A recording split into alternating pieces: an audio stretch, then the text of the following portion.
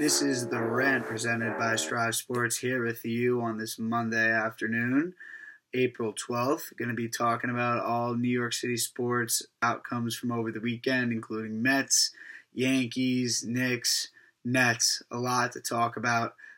So before we get to it, just wanted to remind you all that you could find all Strive Sports podcasts on Apple Podcasts and Spotify. You could access them via the link tree in the Strive Sports Instagram page. You could access either the Spotify link or the Apple Podcast link. So hopefully you guys will be tuning in. Getting to it though, going to start my rant for the day. Going to be starting by talking about the Mets and their struggles to start the season. So they split the series against the Marlins because one of the games got postponed yesterday. So first game they win 3-2. Not even the first game. Was it the second game? Was this the game in which they got the walk-off? I am not even sure. I believe it is. It is the game that they got the walk-off. Conforto hit by a pitch to walk it off. Not the way that you want to win, but you take any win that you can get. It seems like the Mets are having similar troubles to the Yankees. They went 0 for 6 with runners in scoring position, left 11 runners on base in that win against the Marlins. And then looking at the game from 2 days ago, they lost 3-0. They went 0 for 6 with runners in scoring position. Only left 4 on base, so this game they weren't even capable of getting runners on base. Pitching clearly not the issue. They had Walker go in their win.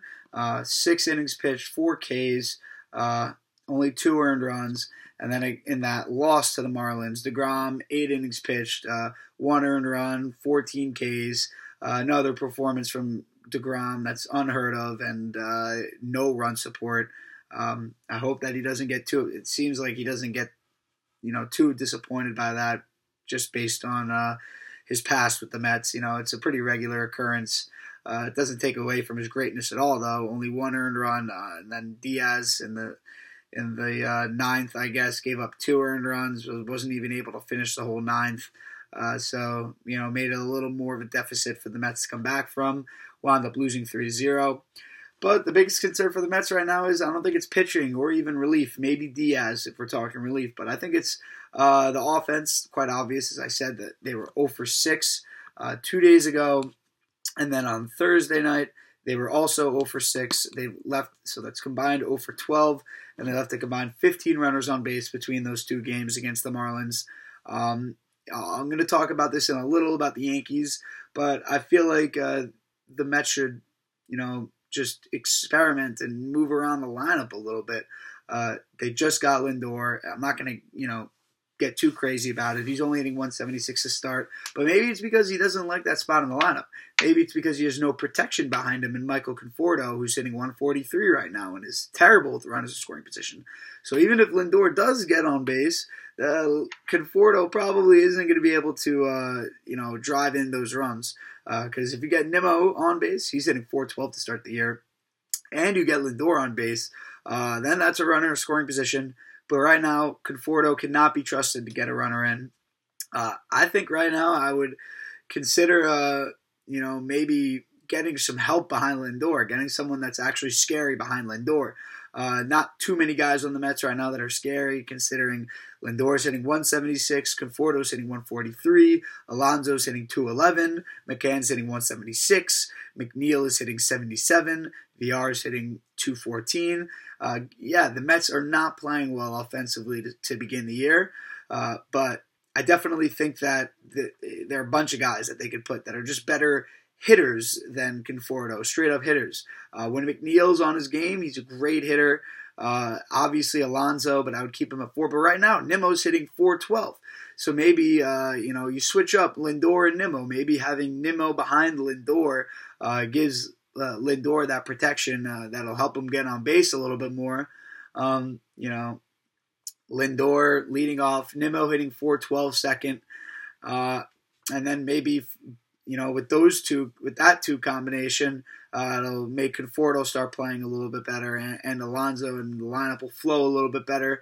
But don't get too worried about the Mets. McNeil, great hitter. He's way down in that lineup. He hits like 7th in the lineup. That's a great 7-hitter. McCann not playing well right now. He's a good quality catcher. And Dominic Smith, one of the only players playing well.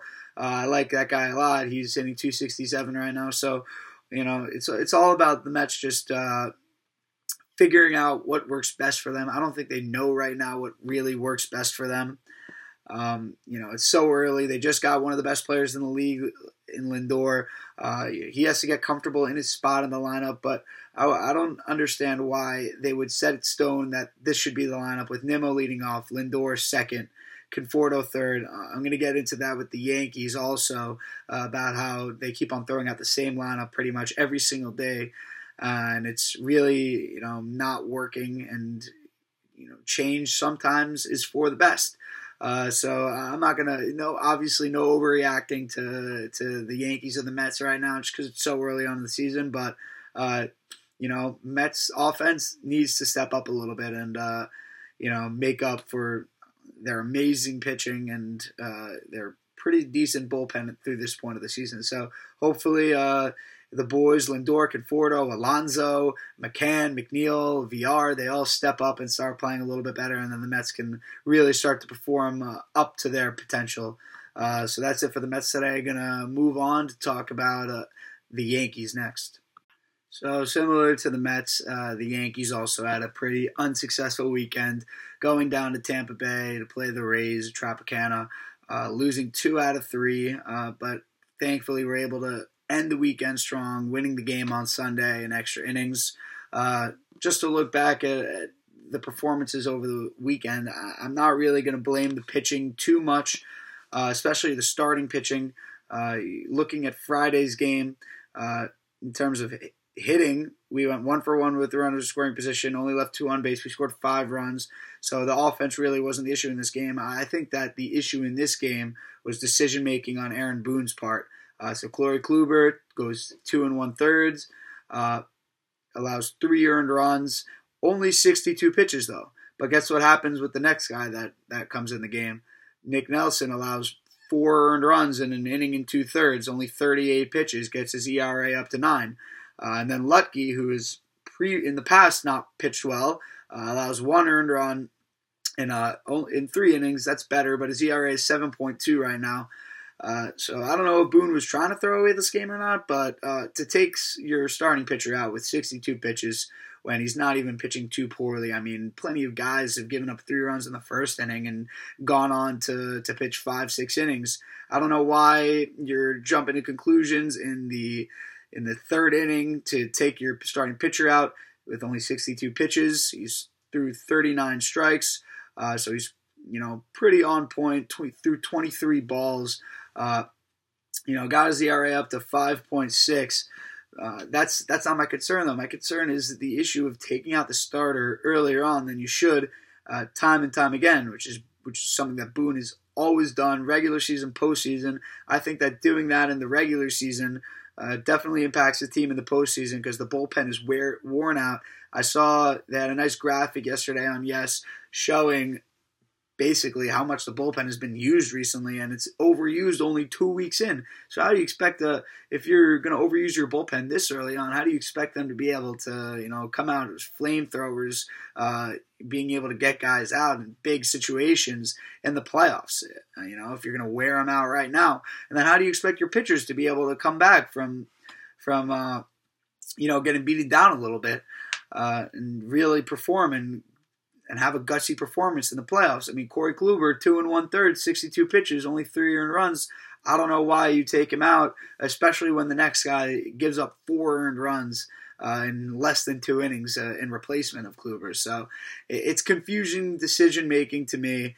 I really didn't like it. I've never liked it whenever he takes out pitchers way too early. If it's below 80 pitches and he hasn't given up like 5 runs, then I don't understand the point of taking him out. Boone's always jumping to conclusions. If he's given up 3 runs and he gets a runner on base in like the 4th inning, boom, he's out. He's out of the game. I just don't understand it. I don't like it.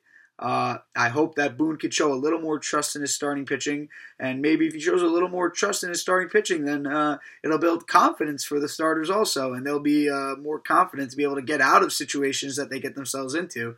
I don't know. I've never been a fan of Boone taking guys out early. Maybe it'll wind up with his job one day, being fired because of some bad decisions. But I'll talk about more decisions that I don't like that Boone and I think that the management have made up to this point. So the following day, the Yankees lose 4-0. They get shut out, 0 for 4 with runners in scoring position, leave 6 runners on base. Not like the Rays did any better. They went 1 for 7 with runners in scoring position, left 11 runners on base.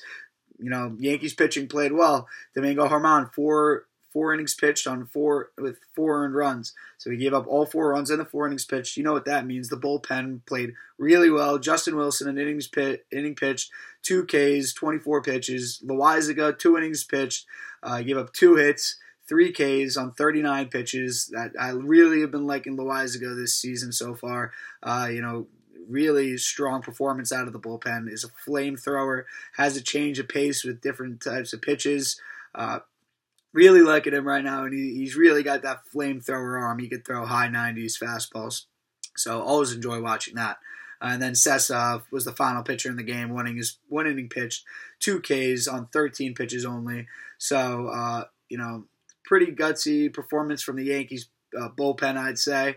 Not allowing 1 run after Germán gives up 4 earned runs in 4 innings.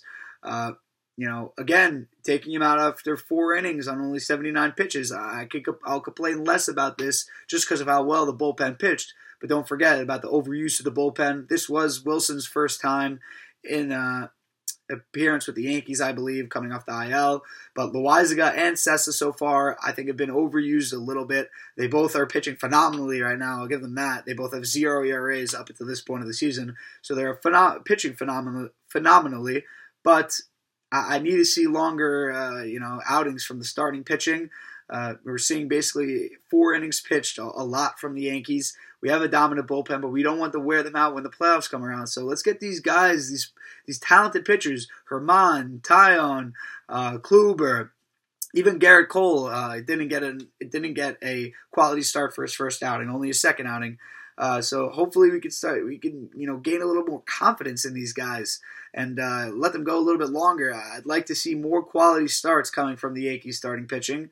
I don't think that the Yankees have had a lot of quality starts over the past couple years. I don't think that they're tops in the league in that or anywhere near, just because how often we take them out so early on in the game and really doesn't leave the bullpen with any stamina left when it comes down to it at the end of the season because they're so overused in my opinion. But Germán now falls to 0-2 after that. Again, didn't get any help from the offense, so that doesn't help. They got shut out. So this is a combo. I think the pitching was all right. Starting pitching worse than relief, obviously, but hitting absolutely no show in this one. Chris Archer pitched for them. That was unfortunate to see, that they're able to trade a guy, get him back, and still he's able to perform. Didn't give up an earned run, but left the game early due to injury. And then their bullpen, was amazing. Between Kitteridge, Springs, Thompson, Reed, and Mazza, they gave up no earned runs. I don't even believe that they pitched 100 pitches, through 6 and 2/3. They didn't even pitch 100 pitches, so they were really just getting the Yankees out this day. Yankees couldn't even really get runners on base. They usually have a worse runners in scoring position is in there they'd be like 0 for 8, and they'd leave more runners on base. So the Yankees weren't even capable of doing what they usually are, which is leaving more runners on base and not driving in runners from second and third. But my biggest concern, honestly, for the offense is right now that Hicks continuously is batting third, and we're not changing the lineup at all. Maybe the bottom of the lineup changes a little bit. It's also curious as to why we went with Jay Bruce to start the year over Mike Ford, a guy that's a lefty, has had clutch moments for the Yankees.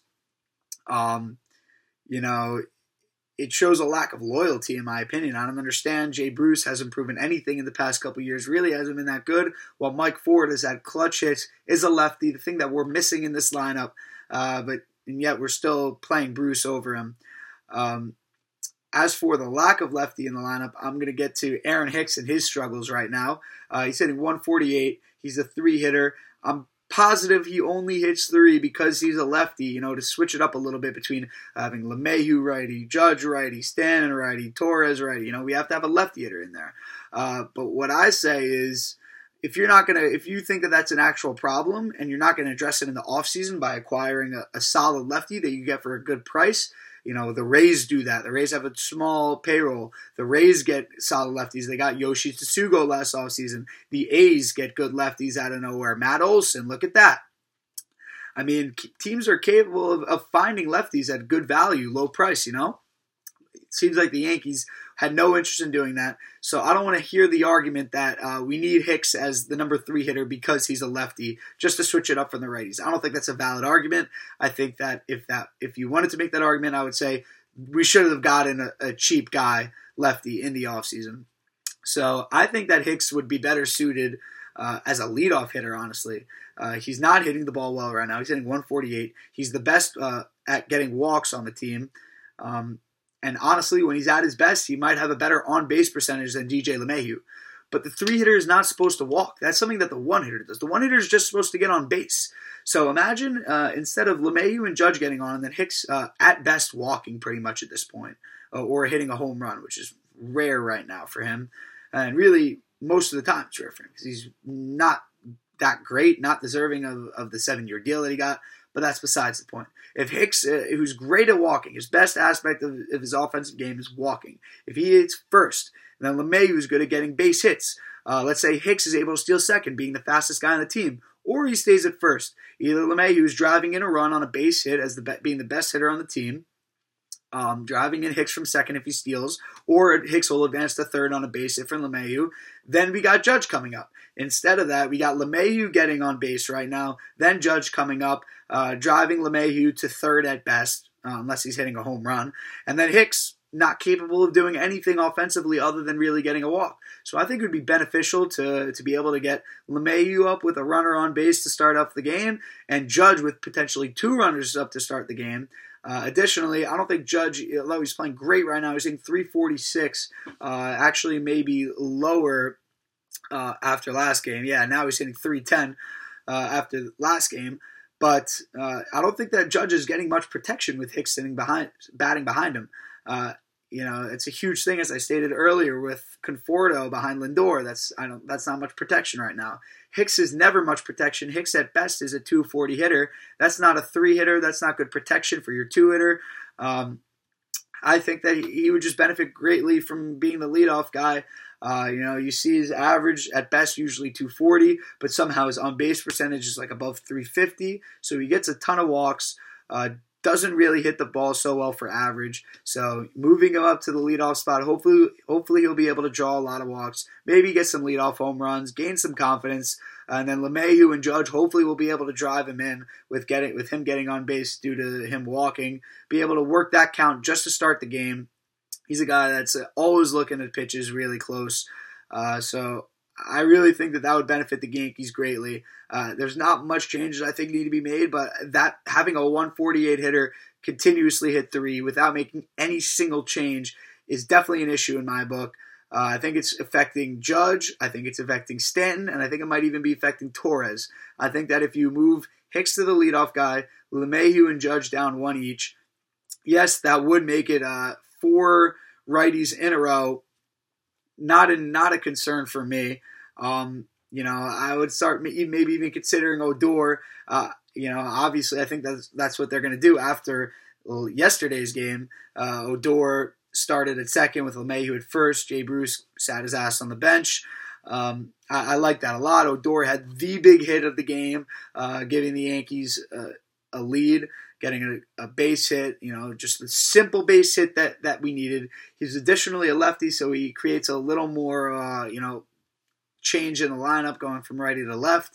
I don't mind having Hicks as the lefty first, then going to LeMahieu, Judge, Stanton, and Torres all righties, and then Odor is a lefty there, and splitting him between those guys before him, and then Sanchez, Urshela, and Gardner or Frazier. That would make it 3 lefties in the lineup if we're playing Gardner, only 2 if we're playing Frazier. Again, I don't think it's that big of an issue if we didn't address it in the offseason. So I definitely think that Hicks as the leadoff guy would be beneficial for the team. After last night's game, actually, he's now hitting 129. The Yankees overall are struggling. Stan hitting 188. Torres hitting 222. A couple guys. We have guys playing well. It's really at the top and the bottom of the lineup. Nothing in the middle though. LeMahieu hitting 297, Judge hitting 310, and then the bottom of the lineup is Sanchez hitting 296, Urshela hitting 323, and Gardner hitting 353. So it's really the middle of the lineup, and Stanton hitting 188, Torres hitting 222, and Odor hitting 200. That's really hurting the whole entire team right now. But as for yesterday's game, Odor got that big hit. We needed that win last night. Only got it in extra innings. Needed the win against the Rays, division rival, lost them in the playoffs last year, could not afford a sweep, especially after seeing how well the Red Sox have been playing. I think they're now 6-3 at this point, so we're now sitting at 4-5. We got a series against the Blue Jays. I'm not really so concerned about the pitching. Yesterday, Montgomery, 5 innings pitched, 4 earned runs, 82 pitches, and then the bullpen completely shuts them out through the next 4 innings between Green, O'Day, Chapman, and then Abreu in the 9th. Abreu looked like he had some heat on what he was throwing. So definitely really liked Abreu. He was able to go that 1 inning on 18 pitches, only 10 strikes. So that means he threw 8 balls and he was still able to get out of it unscathed, which is nice. And he had 2 strikeouts. So clearly was fooling guys at the plate. As for runners in scoring position, the Yankees were better yesterday, which is why they came out with the victory. They went 4 for 15 with runners in scoring position. They left 8 runners on base. Still a lot of runners left on base, so there's still more work to do with this team. Definitely need to allow less runners left on base. But, better with runners in scoring position last night. Certain guys stepped up. I saw Torres got that big base hit. It was very nice to see a guy struggling get a nice solid base hit to get an RBI. Sanchez also got an RBI in extras. Obviously, Odor had that big RBI. Urshela had a game yesterday, went 4 for 5. Also had an RBI. Also went 1 for 2 with runners in scoring position.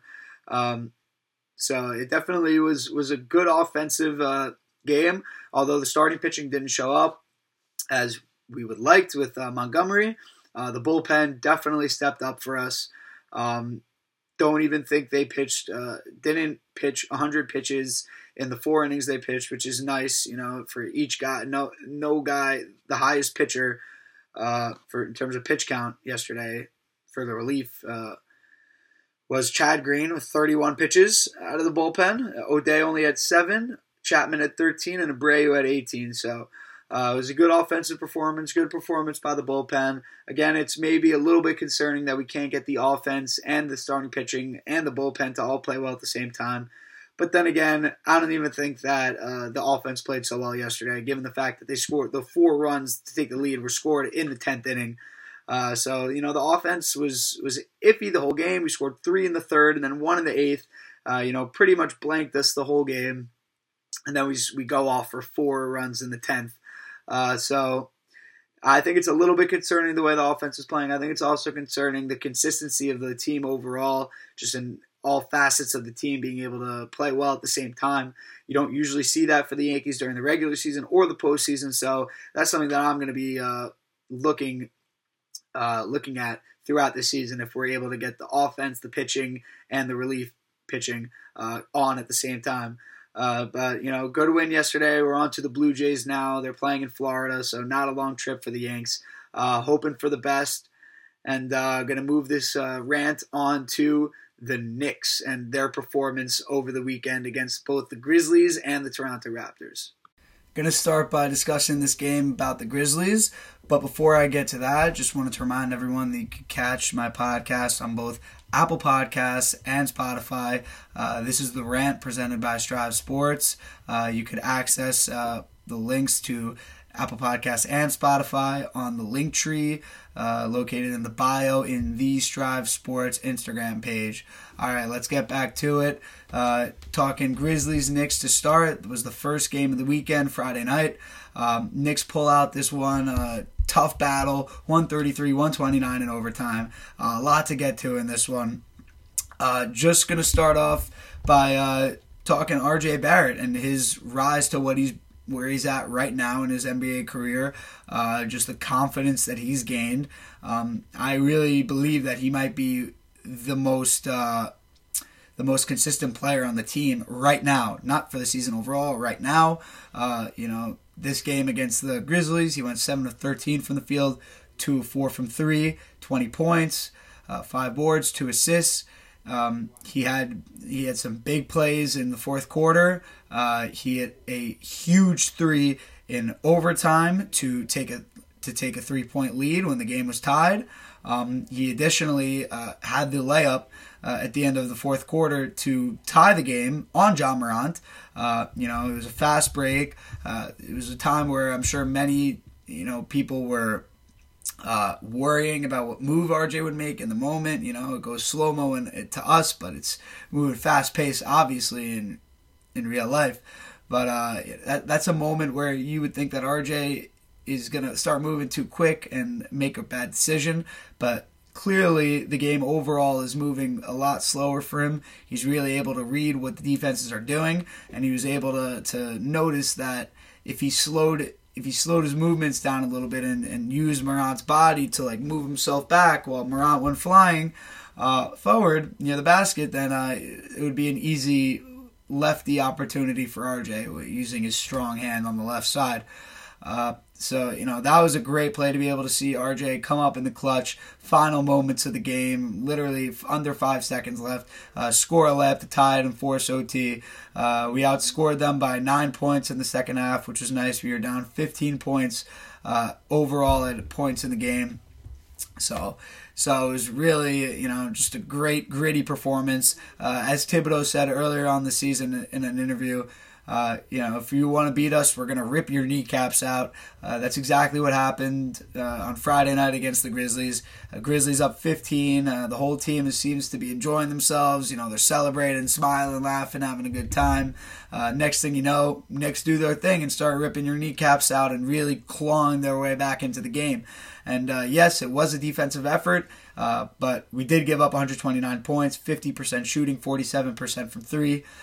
So, I can't give too much credit for the defense on this one, but still needed to grind to be able to get us back in. But most of the credit should go to our offense for this one. I mean, the guys that really got us to this win, Julius Randle with the triple-double, up there for all-time Knicks leaders in single-season triple-doubles.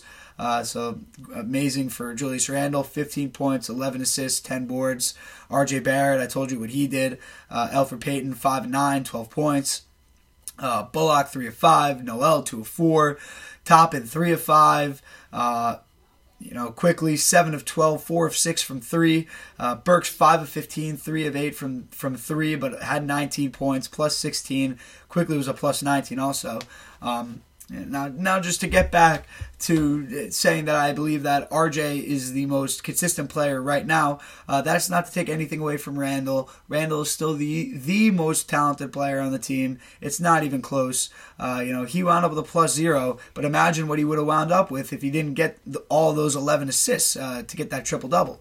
He would have a minus. The Knicks probably wouldn't have won the game. Looking back to the game last night against the Raptors, he had a huge assist to RJ in the corner to solidify that lead that the Knicks had in that comeback. So nothing to take away from Randle. He's just struggling at the end of games now. Like last night he had 18 points in the first half and then didn't score until the fourth quarter or something like that. He's struggling in the second half of games. He's giving it his all. There's no doubt about that. On the defensive end, he gives it his all, and then he's giving it his all on the offensive end. But he just doesn't have much left in the tank when it gets to the second half, and especially when it gets down to it in the fourth quarter. I mean, the guy's averaging some of the most points played per game in the league this season. He had 38 against the Grizzlies on Friday night. And then he had another 38 minutes against the Raptors last night, so it's totally understandable why he's getting a little winded when it gets down to it. But I would just hope that his decision making would get a little bit better. He seems to be forcing himself into some shots later on in games, trying to maybe prove to the fans that he is clutch. Maybe he's hearing murmurs out there that he's not getting the job done in the final minutes of games. Didn't do that against the Nets and the Celtics and the Sixers and the Timberwolves. So he has had his issues, closing out games, but overall, he's still the best player. We still need him in order to win. He's dishing out. He has the ability to dish out 11 assists like he did on Friday night against the Grizzlies. So, can't say enough about Julius Randle. Obviously, he's just forcing it a little bit at the end of the games from what I'm seeing. He did have that great pass last night, to RJ in the corner to hit that three. I believe it was him or Burks that had the big assist to RJ in the game Friday night against the Grizzlies to take a 3-point lead. But in terms of who's the most clutch player on this team, I truly believe that it's Alec Burks. He didn't even have that great of a shooting night the other night against the Grizzlies. 5 of 15, 3 of 8 from 3. 3 of 8 from 3 is all right. Maybe take some less attempts, but. I think he's the guy that we need to put the ball in his hands at the end of games. He needs to be that point guard who's going to either facilitate or he's going to find the shot for himself. And he's been able to do that the past 2 games in the 2-game winning streak to get the Knicks back to 500. He's either got facilitated to find an open guy. He had a very nice pass in the fourth quarter yesterday to Randle, who was cutting baseline. He gets to the middle of the zone the Raptors were playing, and then he sees Randle cutting baseline, which rarity that you see someone on the Knicks cutting baseline like that. They're usually just watching and not really moving around so much. I'd like to see more movement like that. I'm just why I see a lot of the times Obi Toppin and Julius Randle just standing around at the 3-point line area when they could probably go in backdoor on their guys who are trying to do a little bit of help defense. I'd like to see more backdoors coming from the Knicks. That's besides the point, though. Alec Burks, clutch guy. He's facilitating for other players. He's getting the buckets himself. He's hit tons of clutch, whether it be a clutch 3 or he drives to the bucket, gets a clutch layup or floater. He did that. He had a 3 against the Grizzlies in overtime. I think he also might have even definitely had a layup to really solidify the lead for us against the Grizzlies. So if there's one guy who I want the ball in his hands at the end of the game for the Knicks, it's Alec Burks. That doesn't mean that I want him to shoot it every time, but he is the guy that's making the smartest decision, whether it be creating a shot for himself or creating a shot for others. As long as at the end of games I'm seeing Randle, Barrett, and Burks on the court, I'm happy. Obviously it's got to, for the remainder of the lineup, it has to be between Gibson and Noel, and then I'll throw it up in the air between Payton, Rose, and Quickly. But Randle, Barrett, and Burks, 3 guys that absolutely must be on the court to finish off a game. Those are, Randall's the best player, Burks is the most clutch, and Barrett's the most consistent. So I have my categories for each of those 3. They're not set in stone. That's just for how they're playing right now in the past couple games. Hopefully, things continue to go in the right direction tonight against the Lakers. If last night showed you anything, it shows that the Knicks, no matter what, we're never going to give up. I mean, last night against the Raptors, we're up the whole game. We outscore them by like 14 in the first half. And then, going to the second half, they outscore us by 12 in the third quarter. Classic third quarter woes for the Knicks. So they wound up taking a lead in the fourth quarter at a point. They had their 7-point lead, but then it got moved back down to a 4. I'll just go on a little side note here, talking about the Malachi Flynn out of bounds play, the 3-pointer. So the Raptors were up 7. Then during a timeout, the refs go to review a 3-pointer made by Malachi Flynn in the corner. Apparently his foot stepped out of bounds. So they took away those 3 points and made it a 4-point game in favor of the Raptors. I just thought it was interesting because I didn't even know that was allowed to go back a few plays and, check if a guy was stepped out of bounds. I thought you could check if he was on the line or not to take away a 3-pointer, make it a 2. I didn't know that you could take away a full possession, especially when it was a couple possessions beforehand, just because a guy stepped out of bounds. I did not know that was a rule. I don't think I've ever seen that happen before. I'm curious to see if that will continue happening throughout the remainder of the season, but, it was definitely I'm not going to say that it saved the Knicks, but it definitely made the comeback more reasonable, since it was in the later portion of the fourth quarter.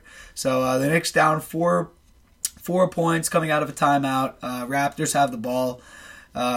And we still were able to grind it out. The Raptors were the ones that really ripped our kneecaps out at first. And then we got back up, recovered real quick, and ripped their kneecaps out again.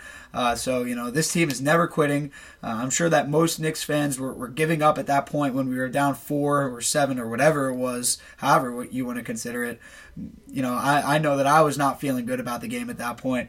But that's what this Knicks team is. As Noel said last night, 1 through 15, we're all gonna dog it out for 48 minutes, and you're not. This is New York. You gotta fight. It's New York. That's what the people want, and the people and the fans got what they wanted last night in that grind and grind it out battle against the Raptors last night. The Knicks only shot 40% from the field, 25.7% from 3. So really not a good offensive performance last night. But to be able to still grind out a win against a team that's struggling, once again goes to show that the Knicks are a tier above the teams that are considered to be bad teams in this league. The Knicks are an average team. They're now at the definition of average, sitting at 27-27, just as many wins as losses. So the Knicks are an average team. They're capable of beating a lot of teams on any given night, in my opinion, especially due to the way they play defense. I think teams aren't excited to be playing the Knicks in the playoffs if they make it, just because of their defense. Even if the top talent of the Knicks doesn't equal some other teams, they make up for it with their defensive effort and their effort on offense. Honestly, the Knicks also are pretty deep. Even if the best players on the Knicks aren't as good as the best players on the Bucks or the Sixers, the Knicks are pretty deep to be able to have guys like Rose, Burks, and even quickly come off the bench. Soon to be Noel also whenever Mitchell Robinson returns. I think that's huge for the Knicks. I think that teams definitely don't want to face the Knicks in the first round. They know that the Knicks are a great defensive unit, and definitely never want to mess around with that.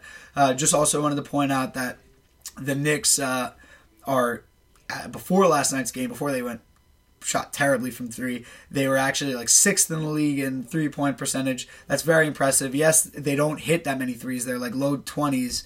Or whatever it is, they're in the 20s in terms of total made threes. It goes to show that the Knicks are a smart team. They play smart offense. They take smart shots. You would usually expect if they're low in total shots, total threes made, then they probably are not very high in percentage made. But the point is that the Knicks take smart shots. They're not taking dumb threes. That's why they're able to be, top 10 in terms of 3-point percentage with such few 3-pointers made. Other teams like the Blazers take way more threes, which makes their 3-point percentage lower overall, So it's just that the Knicks are capitalizing on the opportunities that are given to them, and they have some good 3-point shooters here. They got Bullock, they got Burks, they got Quickly, and Randall. I'm not sure exactly what he's shooting from 3 at this point of the season, but he was previously shooting at 40%, and now Barrett making his way slowly but surely up to 40%, having shot 50% in each of the last 2 games, both wins. So love the way the Knicks have been playing, coming off a little bit of a losing streak. We got the Lakers tonight. Obviously no AD or LeBron playing. Unsure about Kuzma, who didn't play against the Nets over the weekend in the Lakers win. Going to be talking about that in a moment and maybe connecting it to the Knicks. But I'll connect it right now. I'm just going to go out there and say it. If the Lakers play without Kuzma in addition to LeBron and AD, I think that the Knicks should win this game. The best player on the court should be Julius Randle in that case. even with Kuzma on the court, it probably should be Julius Randle. Again, he has been kind of iffy recently. He was great in the first half yesterday, had 18 points in the first half, and then struggled in the second half. Seems like he's a little winded. I'm not going to go straight to injury concerns, but the minutes are really racking up for him. So hopefully he'll be able to, just get a big lead and push the Lakers out early on. But Kuzma's probably going to play tonight. You can never count out the Lakers. They still have a good squad, even without LeBron and AD. Not championship caliber, but still quality squad. So very excited for that game tonight. I can't remember the last time the Knicks beat the Lakers, even though the Lakers weren't even so good for a good portion of the 2010s. But very excited for that game tonight. I guess the last time maybe the Knicks beat the Lakers was Jeremy Linsanity at the Garden. I definitely recall that those were great times. But great weekend to be a Knicks fan. Great weekend to be a Knick. Great weekend to be at the Garden as well. Both games being won at the Garden. Again, this is a game at the Garden tonight against the Lakers. I'm going to continue to talk about the Nets now and their loss against the Lakers. This is just going to be kind of short and to the point.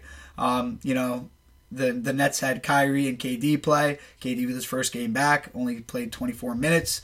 Obviously, Kyrie got thrown out along with Dennis Schroeder early on in the third quarter. But the Nets wound up losing by 25 with KD on his minutes restriction. I definitely would be a bit concerned with this if I was a Nets fan, just because, in my opinion, this is the way I think of it. I think all the superstars in this series, if they meet in the finals, will all cancel out. LeBron and AD will cancel out Harden, Kyrie, and KD. Even though it's 3 against 2, cancel it out. So now you got to bring in the other guys. I'm not going to necessarily say that the names of the guys in the Lakers are better than the names of the guys on the Nets. But when it came down to them playing against each other the other day in Brooklyn, the Lakers took it away by 25 points. Didn't even have Kuzma, who's probably their best role player. Drummond, 20 points, 11 boards. I'm not sure how the Nets are going to be able to stop that when it gets to playoff time. I always say how much I like Claxton, but Claxton might be, no match for a guy like Andre Drummond. And I'll tell you this, LaMarcus Aldridge, definitely no match for Andre Drummond on the boards. LaMarcus Aldridge only grabbed 3 rebounds. The guy is 6'10", 6'11". He's got to be doing more than that. I definitely would be, concerned about the Nets rebounding against the Lakers overall. They got out-rebounded by the Lakers by only 5.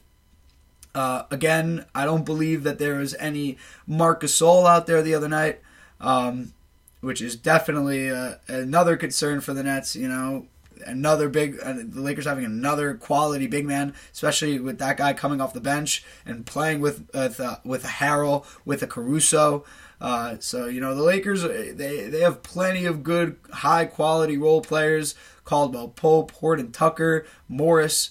I wouldn't necessarily call Schroeder a role player, but he's great. So I would be concerned with this loss if I were the Nets fans. You could say, oh, it's one game, or you could say this was a game that Kyrie got thrown out of, probably because of his ego, and also concerning that he's now not playing over the weekend. He's not playing now this week. We're not sure how long, but he's definitely not playing tonight due to personal reasons, I believe, against the Timberwolves. So they better wind up winning that game against the Timberwolves, because that's a bad loss if they wound up losing without Kyrie. So I'm not sure why he's sitting, but I don't really give him the excuse. At least don't say personal reasons. Just say like rest or something if you're going to do that. Come on now, enough with this garbage. But I personally would be concerned, getting beat down by the Lakers by 25 without LeBron, AD, and Kuzma. If that's not cause for concern, I don't know what is. I see foreshadowing into the future right here. I see also with the Brooklyn Nets, Harden, a guy that has been the key for the Nets this season and getting them to where they are. And I'm not even concerned about his injury right now. I'm concerned about how he's played in the playoffs in the past and how he hasn't come up in the clutchest moments. He comes up clutch most of the time, but when it gets to the biggest moments, elimination games, trying to eliminate another team or your team's on the verge of elimination, he doesn't play up to his potential, and it's been the story of his career kind of up to this point. So for a lot of reasons, I'm definitely worried about the Nets if they make the finals. I'm definitely not all 100% bought in on them even making the finals, winning the East, but still an amazingly fun season. I'm sure every Nets fan will be able to appreciate what happened this season. Truly unbelievable. Also unfortunate that Barclays Center isn't able to be filled out to experience this, but hopefully we'll get more time to be able to really experience this Nets team, this Nets trio grow. And even if it's not this year for the Nets, I still am liking the Lakers over them if that's what it comes down to. I also kind of like the Nuggets over them, honestly, a little bit. The Nuggets are very stacked. Hopefully they'll be able to make the moves in the future that'll get them the championship. I mean, when you talk about this starting lineup, it's pretty unreal. Kevin Durant, Joe Harris, LaMarcus Aldridge, Kyrie Irving, and then put Harden in there instead of Jeff Green. And then you got Green, Blake Griffin, Claxton, Brown, Luwalu Cabarrot, Shamet, along with Jeff Green coming off the bench, DeAndre Jordan. I mean, the Nets are stacked, but that's just a concerning loss for me. The Lakers missing all their guys. Brooklyn has their guys. I'm just not sure really what to make of that, which is why I'm a little concerned for the Nets. Just a last thing I wanted to bring up is the Kyrie Irving getting ejected from the game along with Dennis Schroeder. They had a little bit of chitter chatter, and then the rest wound up tossing them early in the third quarter. I completely disagree with that. I hate that.